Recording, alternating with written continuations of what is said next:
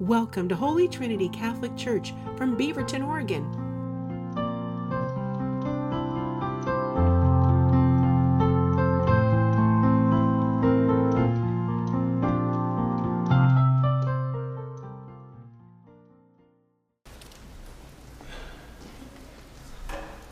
Very good morning to you all.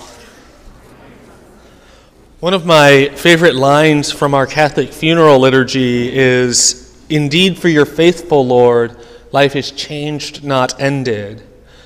And I have a very significant change coming up in my life very soon as I leave here and begin ministry at St. Juan Diego. And that line from the funeral liturgy, coupled with Deacon Brett having a skull out here last week, said it was my skull?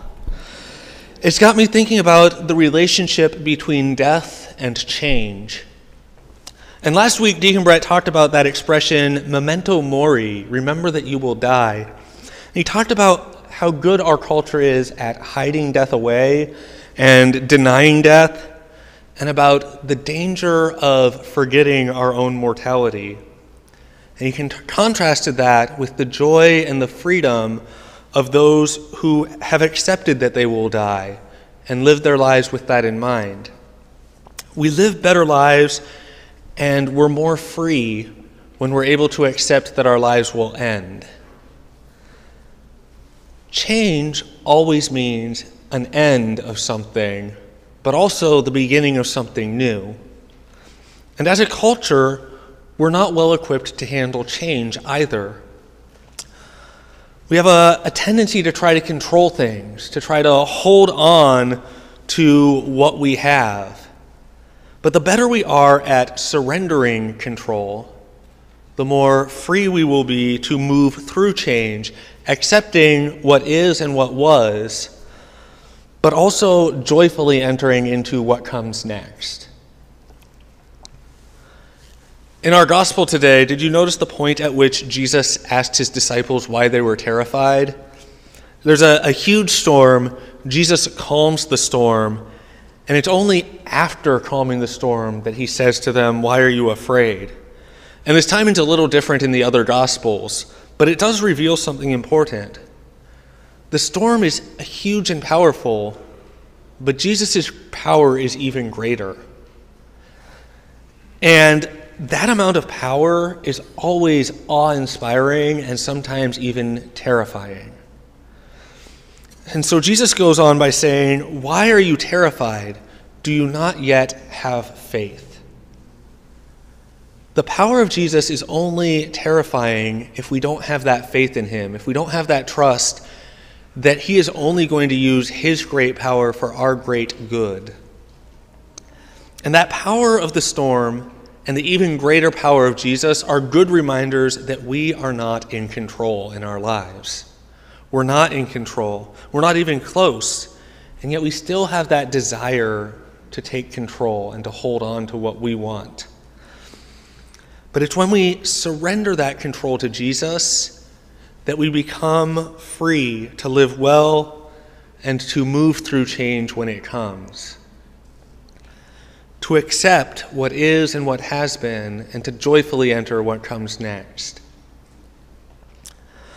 I just recently read an article about how our death-denying culture makes us also a change-denying culture, and how both of those make us bad at grieving.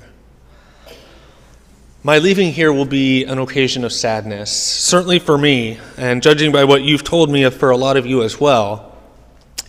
And it certainly isn't up to the level of actual death, but it is a kind of death. It's a major change that's going to require a lot of goodbyes. And I'm reminded of the 5 classic stages of grief: denial, anger, bargaining, depression, and acceptance. And many of you have told me that you're currently in the bargaining stage, specifically with the bishop. You're bargaining with him. It's not going to get you anywhere. I'm currently making myself aware of how those 5 different stages are showing up in my life and inviting Jesus to be a part of each of them. To ignore or to deny my sadness wouldn't be healthy for me. And to try to prevent change and hold on to what is would also be unhealthy. But that middle road of accepting change is very similar to the expression memento mori. Remember and accept that not that we'll die, but that change will happen in our lives. Remember that and accept it. And live well in the moment here and now because we have accepted that truth of the future. And that sentence from the funeral liturgy applies very well here as well. Indeed, for your faithful Lord, life is changed, not ended. Change, just like death, can be done well, and it can be an occasion of great grace given to us if we're able to accept it. This last Wednesday, I celebrated our last school mass of the year here. And as we were beginning, I looked out at all the kids in the pews, and I got a little choked up. It was my last time celebrating with them.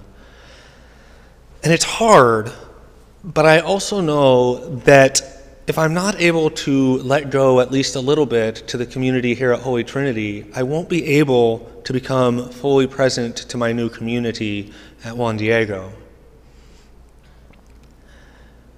I think about what Jesus said to Mary Magdalene after he had risen from the dead, and she came and found him, and he said to her, "Stop holding on to me. I have not yet ascended to my Father."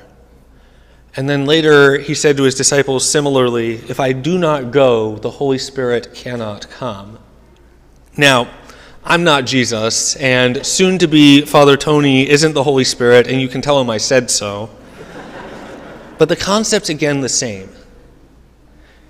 If we try to hold on to the good that we have known, we will not be able to accept and move into and receive the good things that Jesus will send. The backdrop for accepting change with grace and being filled with grace through the process of change is recognizing and relying on a God who doesn't change, a God who is more powerful than the storm, and who loves us and who cares for us and who we can trust.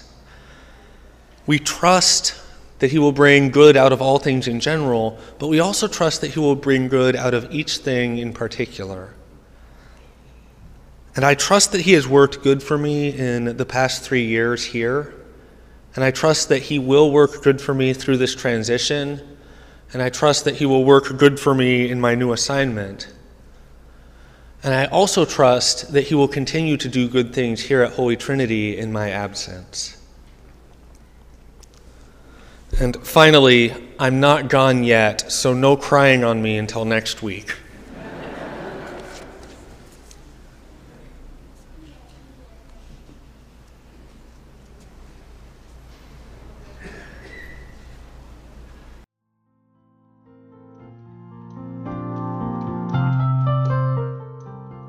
Thank you for joining us. You can learn more on our parish website at h-t.org.